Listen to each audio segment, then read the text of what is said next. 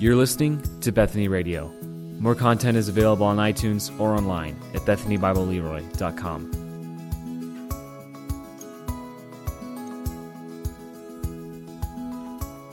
Well, good morning. Once again, take out your copy of the Word of God and head to Romans chapter 8. That's where we'll be this morning and for a little while. Romans chapter 8. Starting in verse 1, as we'll look at, as you're making your way to Romans 8, I've got a couple pictures from, I believe this is from Sonia, right, from last week? Okay, I didn't make sure, name wasn't on there, but these are great. So Sonia's got this, we were talking about this waging war back in chapter 7, and the waging war, and the do the right thing, do the evil thing, which way, the law of the mind, and the question, that question of Paul, wretched man, who will deliver me? And then Sonia gave us the answer on the flip side. You can flip it over. Victory. Christ has delivered. I can now fight sin. And I love the t-shirt. Jesus is victor. And that's who we have in Christ. So thank you, Sonia, for pointing that out. That's a visual representation of where we were last week. And I love it when you kids you're listening and you're tracking and then fitting that in as you see fit. Well, hopefully by now you're at Romans 8. We're just going to read verses 1 through 4 this morning and look at this today together. So let's listen to God's Word, read it together, reading from the ESV here, but starting in verse 1. There is therefore now no condemnation for those who are in Christ Jesus.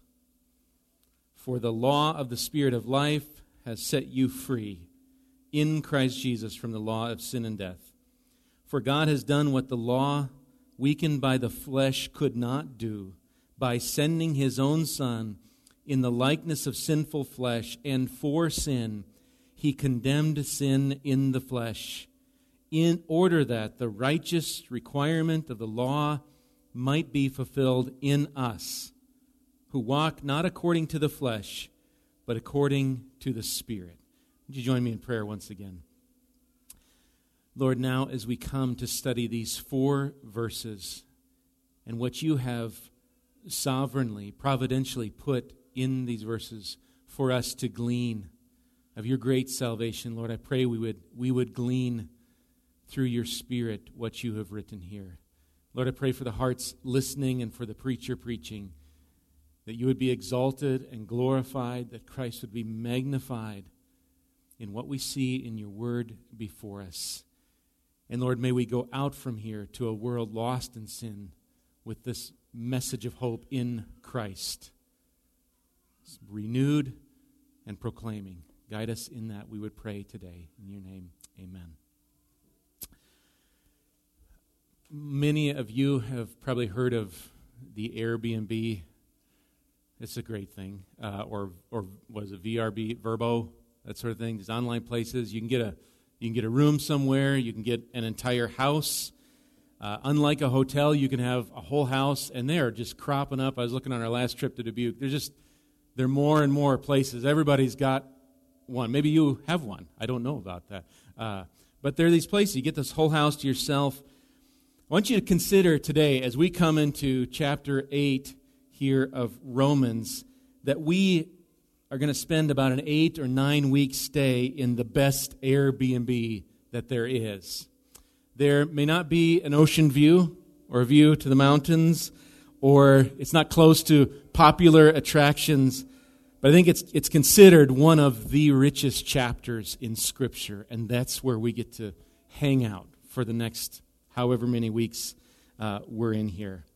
I pray as we study this chapter that when we leave chapter 8, whenever that's going to be, at some point we will.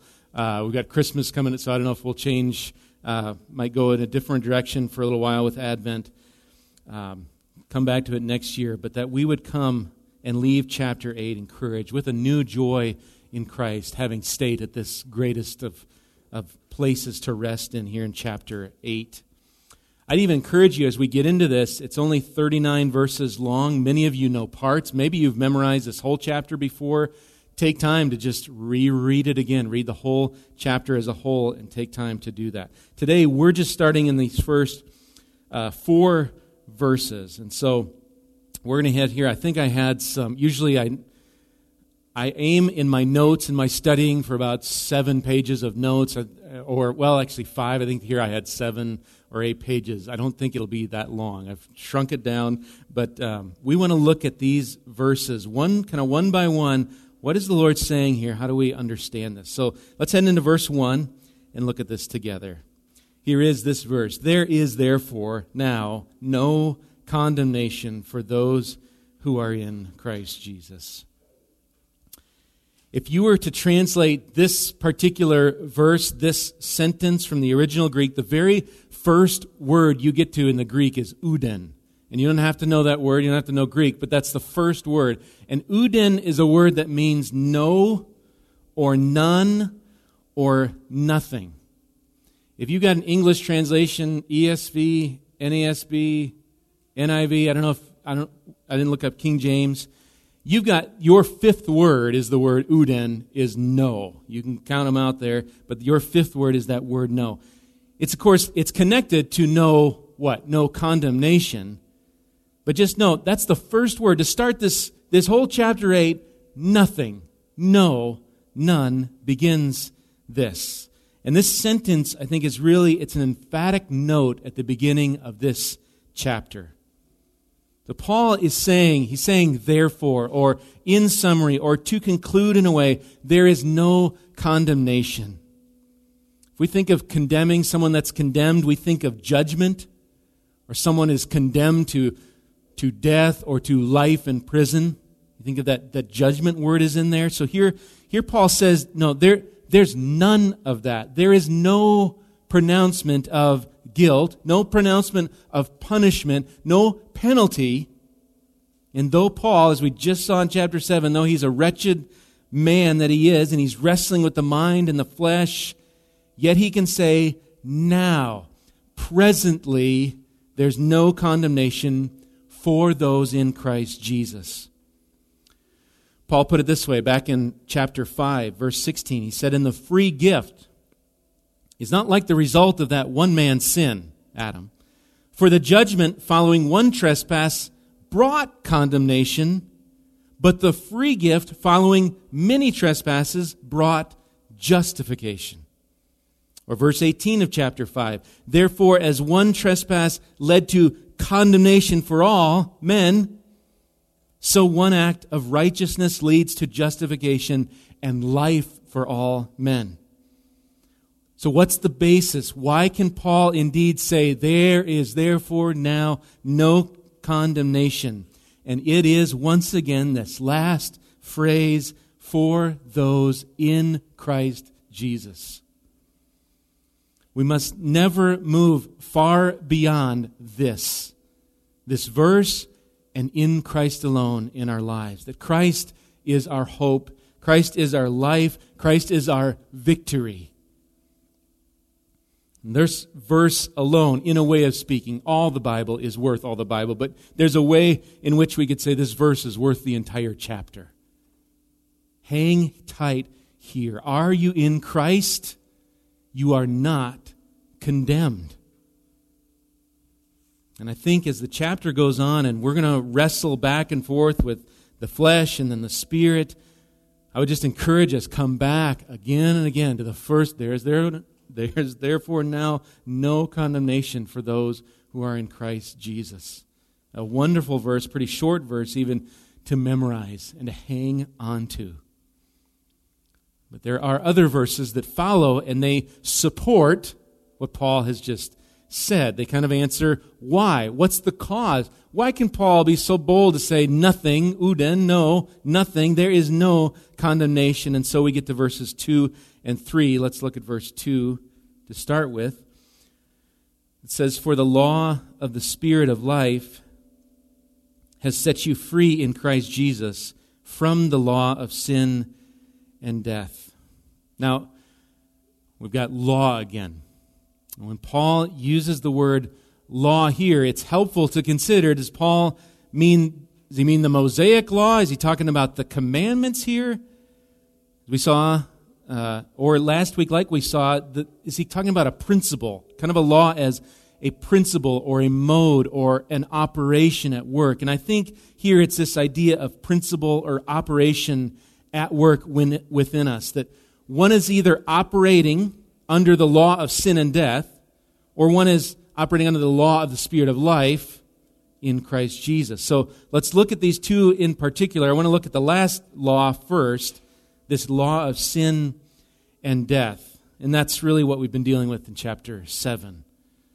Paul, back in 7 verse 23, he just spoke of this law of sin. He said, "But I see in my members another law waging war against the law of my mind and making me captive to the law of sin that dwells in my members." And then verse 25, Paul said, "So I myself serve the law of God with my mind, but with my flesh I serve the law of sin." And yet within that there is another law at work, and it's this law of the Spirit of life in Christ Jesus. None other, the Spirit of life, none other than the Holy Spirit. John 6:63, you could look at it more so, but there Jesus says quite succinctly, it is the Spirit who gives life. He says the flesh is no help at all. And there in John 6, D.A. Carson makes this note regarding the Spirit and this connection to life. He says, one of the clearest characteristics of the Spirit in the Old Testament is the giving of life. And then Carson says, in this gospel, he's referring to John, we've already been introduced to the Spirit's role in the new birth, born again by the Spirit. And so here the Spirit gives life. Elsewhere, 2 Corinthians chapter 3, verse 6, Paul says the letter or the law, in that case the Mosaic law, it kills, but the Spirit gives life. And by the way, we don't have time. I don't think we have time. 2 Corinthians, if you want to just look, as I was looking over 2 Corinthians 3, you could just go there and I think it would just fill in all where we're at today. And I think you see just similar themes, but that could be on your own. And then going into chapter 4, and actually we'll get to chapter 5. It's just keep reading. So, but read your whole scriptures. But it's this life in the Spirit. And this life in the Spirit is in direct connection to the Son of God, to Jesus Christ. So I think there's, in a Trinitarian way of speaking here, it's God the Father is at work through His life-giving Spirit, granting life by revealing the Son to the regenerated heart. And so in verse 2, this law of the Spirit of life has set you free again in Christ Jesus. No longer are those in Christ captive to this law of sin and death. And we saw this in Romans chapter 6 and verses 17 and 18. Paul says, "Thanks be to God that you who were once slaves of sin have become obedient from the heart." I think of spirit, heart work, Ezekiel 36 or Jeremiah 31. You've become obedient from the heart to the standard of teaching to which you were committed. And Paul says, having been set free from sin, have then become slaves of righteousness. Or chapter 6, verse 22. But now again, it's the same Greek word we're working with in verse 2 of chapter 8 here, where it says, "But now that you have been set free from sin and have become slaves of God, the fruit you get leads to sanctification and its end, eternal life." Or, referencing 2 Corinthians 3, this is verse 17, where it says, "Now the Lord is the Spirit, and where the Spirit of the Lord is, there is freedom." Or Galatians 5:1 tells us, "For freedom Christ has set us free." So, the Spirit of life in the heart of every believer has given eyes and a heart to see and abide in Christ. There is therefore now no condemnation for those in Christ, and the law of the Spirit of life has set us free in Christ. And so we get to verse 3, and it takes us deeper and deeper regarding just what God has done for us. Look now at verse 3. For God. See these fours here? They're just backing up. What about this no condemnation? Well, verse 2, for the law of Spirit of life set you free. Verse 3, for God has done what the law, weakened by the flesh, could not do. By sending His own Son in the likeness of sinful flesh, and for sin, He condemned sin in the flesh. Now we'll get to verse 4, but let's just take a moment with verse 3. Though we saw in verse 2 this law of the Spirit, law of sin and death, I think acting as a principle or an operation, I think Paul has in mind here when he talks about God has done what the law, I think now we're looking at this law of Moses, or the Mosaic law, the Ten Commandments we think of. Paul notes this in Galatians chapter 3. He says, if a law had been given that could give life, then righteousness would indeed be by the law. But the law is powerless to save. It cannot give life. And that's not because the law is bad. Remember Paul, the law is good, it's holy. It can't give life. Why? Because we are bad. We are weak. Leon Morris writes this. He says, the fault is not in the law, but in the flesh. Previously, Paul praised the law as good, and the same view underlies this passage. It's our weakened flesh that in and of ourselves we cannot fulfill the requirements of the law. And Paul is going to say in verse 8, later on as we get to it, he's going to say, those who are in the flesh cannot please God. Those in the flesh stand condemned. And yet, in the midst of that, verse 3 is talking about, what has God done? God has done what the law could not do. And how did He do this? And that's what we see laid out in verse 3. The ESV says, by sending.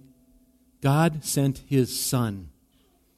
John 1 would say, the Word became flesh and dwelt among us. Or John 3:16, for God so loved the world that He gave His only Son. Or 1 John 4:11, God loved us and sent His Son to be the propitiation for our sins. That's what we're going to celebrate this Advent season, near, not yet, coming up, of Christ coming. And there's two descriptions here. That Christ came, Paul notes here, in the likeness of sinful flesh and then for sin. Let's look at those separately here. That the Son came in the likeness of sinful flesh. This does not mean, and we could go in more detail, John MacArthur does, you could look that up, but this does not mean Jesus came in sinful flesh, that He was sinful. Jesus was not sinful, He's God. He is God. But He did come fully in the flesh. He came in the likeness of sinful flesh. The classic text here would be Philippians chapter 2, verses 6 through 8. It says this of Christ, that though He was in the form of God, He did not count equality with God a thing to be grasped, but made Himself nothing, taking the form of a servant, being born in the likeness of men. We would say, I just tie you that here, the likeness of sinful flesh. And being found in human form, He humbled Himself by becoming obedient to the point of death, even death on a cross. And there, on that cross, Jesus died for our sins. Or, as verse 3 puts it, for sin. He came in the likeness of sinful flesh and for sin. Galatians 1 speaks of the Lord Jesus Christ who gave Himself for our sins. Or 1 Peter 3, for Christ also suffered once for sins, the righteous, sinless, for the unrighteous, that He might bring us to God, being put to death in the flesh, but made alive in the Spirit. Paul's use of this little phrase, for sin, you find it in your scripture, it almost gets lost in there. It's tiny, and it almost gets lost as you're trying to read through, and sending, and likeness, and condemning, and righteous but there it is, for sin. And it's weighty. It's weighty because I think it does echo the Old Testament that speaks much in a similar way of sin offerings. The offerings were for sin. This idea of the sin offerings of the Old Testament And yet those Old Testament offerings, according to Hebrews 10, they could never take away sins. But God's eternal redemptive plan sent Jesus in the flesh for sin. And thus we get to God. It's saying He, I think that's God here, He condemned sin in the flesh. Now, this is a bit hard, a little tricky. There's different interpretations on this particular clause here that He condemned sin in the flesh. Different interpretations. One would refer more to the condemnation of sin in our flesh, that our sin was condemned in our flesh, kind of like a verdict. One writer says that like a verdict that goes against sin, and thus sin is condemned. That might maybe take the flesh of, kind of meaning our flesh. Or a question might be another way, would be looking at it, does this refer to Christ becoming a curse for us? The condemnation placed on Him on the cross, that God would condemn sin in the flesh of Jesus Himself on the cross. And I wrestled as I'm studying this. I'm looking at one commentary and someone else, and how do we think through this? And it probably won't surprise you to just say, I think we're on safe ground to conclude it's both, but not in a way like it's either or, but the one is directly related to the other. If you're following me at this point, hopefully you are, and if not, go back and you can listen to it later. Here's why. 2 Corinthians 5:21 says this. We're back in 2 Corinthians. Just go there sometime. It says, for our sake, He, that is God, made Him, Jesus, to be sin who knew no sin, so that in Him we might become the righteousness of God. This bearing of our sin by Christ on the cross is the means by which in our own lives the power of sin is broken in our own flesh. And I think what verse is most helpful is Galatians 3. I've rattled off a lot of verses today, but I'd like you to go there, to Galatians chapter 3. It's not far. Just head right in your Bible. You'll pass 2 Corinthians. Don't take time to read it now. Head to Galatians chapter 3. And I'm going to read verses 10 through 14 once you all are there, and I am there. There we are. And here's a question going into this, and I think we'll find help here. How is it that you can be assured that before God you will not stand condemned? How is that? What is your assurance that you will not stand condemned before God?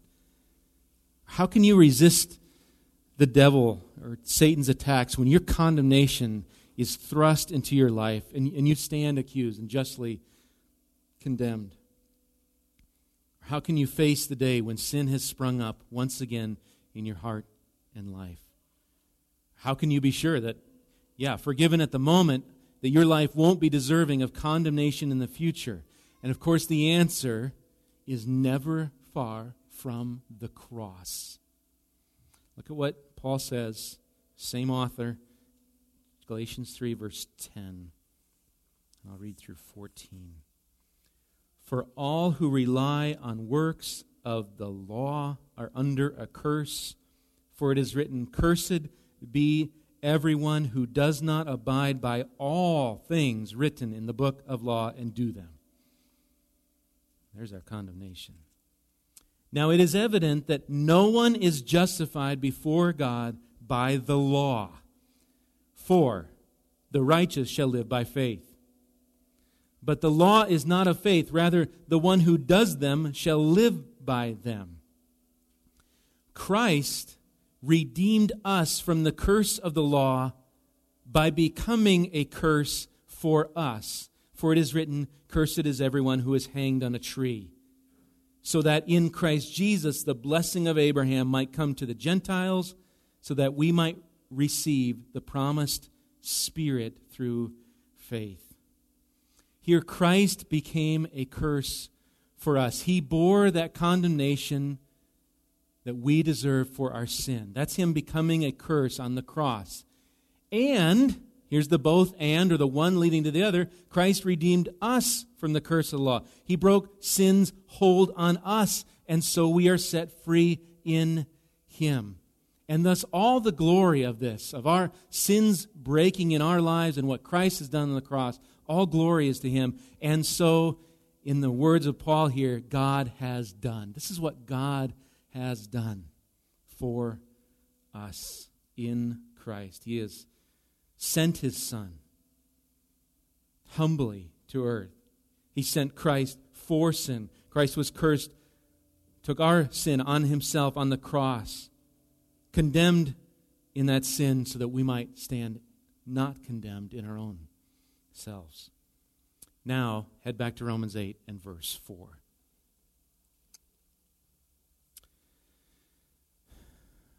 Let's look at Romans 8 now, the last verse that we're going to look at today. And we've got in order that. So He condemns sin in the flesh. Now verse 4. In order that the righteous requirement of the law might be fulfilled in us, who walk not according to the flesh, but according to the Spirit. Now, as we read this last verse, at least for us, and if we read it carefully, okay, there's this righteous requirement of law fulfilled in us who walk, not according to the flesh, but according to the Spirit. And it might make it seem like, wait, does this righteous requirement now depend on my walking? And now is Paul, after all of this, all of Romans, is he pointing to something we must do? And the answer is no, there's no condemnation, but we do need to think carefully at the coming together of these phrases and what this looks like. Our righteousness is not our own. It is imputed to us. It's Christ's righteousness. Therefore, we're declared righteous, not on the ground of us, but on the basis, on the ground of Christ's righteousness. And in the Old Testament, you had this blessing for obedience and the cursing for the disobedience. And Christ fulfills the law. He's the end of the law, Paul is going to say. He takes upon Himself the curse due to us, and also so in that we are blessed, and we're able to live in the presence of God because of what Christ has done. And we're able to live in His presence through this Son. But that's that justification, being declared righteous. But justification has implications. It flows out, and it flows out into deeds and what it looks like to live and walk. There's a new life, and that life looks new. And it is the Spirit who gives us life in Christ. And so justification naturally will be followed by sanctification, this growing in holiness. And this walk that's not according to the flesh, but according to the Spirit. Now, Matthew Henry writes this. He says, both in our justification and in our sanctification, the righteousness of the law is fulfilled. A righteousness of satisfaction for the breach of the law is fulfilled by the imputation of Christ's complete and perfect righteousness, which answers the utmost demands of the law. And he goes on to say, a righteousness of obedience to the commands of the law is fulfilled in us when by the Spirit the law of love is written upon the heart. And that love is, according to Romans 13:10, the fulfilling of the law. Now we're going to come back to that as we proceed down in the section. For now, though, just to think, there's a lot going on in 4 verses of the beginning of this chapter of our stay in Romans 8. We've got atonement, regeneration, justification, and then flowing out of these, sanctification. And to walk according to this Spirit of life who has set you free in Christ is to walk, I think, in the likeness of Christ. We're going to limp, we're going to trip, we will stumble. But let us not forget the basis upon that which we walk. Verse 1. There is therefore now no condemnation for those who are in Christ Jesus. In closing, I want to go down one route of application, rather briefly. What's just one application coming out of this? other than the major fact that you live a life under no condemnation, you are free in Christ, sermon over. But what's some application? I'm going to make a guess that for the vast majority of you, Tuesday's election did not go the way you had hoped for. I'm just guessing. We live in a divided land. I am so thankful Roe versus Wade was overturned. And then are you sickened that, oh, by the way, this state will just vote to keep murdering the babies? We are living in a land where the fear of the Lord is in many ways, it's absent. How does this passage speak into our lives in this particular time in our lives, or whatever else that you are going through? I have two thoughts. Number one is thinking back and remembering. One is remembering our own as we look on the world and say, what a world in shambles, is to say, what condemnation is in my wretched man, these shambles within me. Were it not for God's grace, we too would stand condemned. But God has done in Christ what we could not do. He's saved us. He's given us new life. He's brought us to Himself. The eternal fact of this passage eternally is that we are where? We're in Christ. And don't let this truth just be only, just certain sermons, certain times of the year. It's our eternal comfort. That this King of Kings to whom every knee will bow, every Republican, Democrat, liberal, conservative, they will bow. This King of Kings is your King, and you know Him. You are in Christ. And the surety of that is you face no condemnation. God has done what the law couldn't do and brought you to Himself. And we ought to rejoice in God's grace that we are in Christ. And then number two, as we live here, that Jesus has given us what we need. Jesus is alive forevermore. He's interceding for us at the Father's right hand, and He sent His Spirit into our hearts. He's given us all we need for this week and next week and for godliness until we are at home with Him. He's given us all we need to live while we wrestle with our own wayward flesh and as we live in a world that doesn't fear God. You have been equipped, you, dear Christian, to walk in this present time by a Savior who loves you by dying for you, who dwells with you, and one day will take you home to be with Him. That's how you operate today. And whatever vote and whatever thing is next year and whatever downward spiral there is. May you cling to where the Bible clings and to where it points us, to Christ Jesus. Let's pray.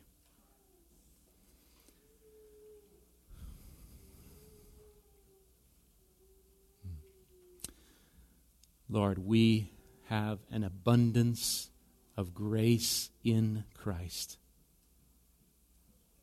Oh, Lord Jesus, may that be the theme of our lives. And may you change us within and challenge us, Lord, even through suffering, through circumstances of the day, that you would refine us and show us more of Christ. And what glorious hope we have in Christ, whom, as Milt read, the fullness of deity dwells in Him. We face no hostility because we're in Christ before you, O God. And we have assurance in that blood of the cross. May we live in this hope.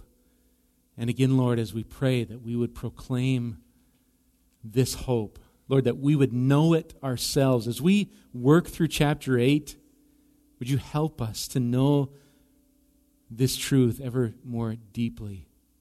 That you who did not spare your own Son, will you not also along with Him graciously give us all things?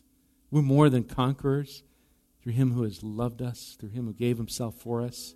Nothing's going to separate us.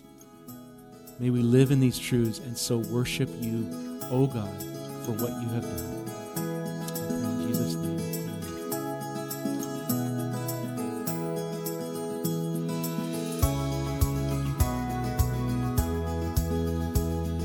You've been listening to Bethany Radio, a production of Bethany Bible Church in Leroy, Minnesota.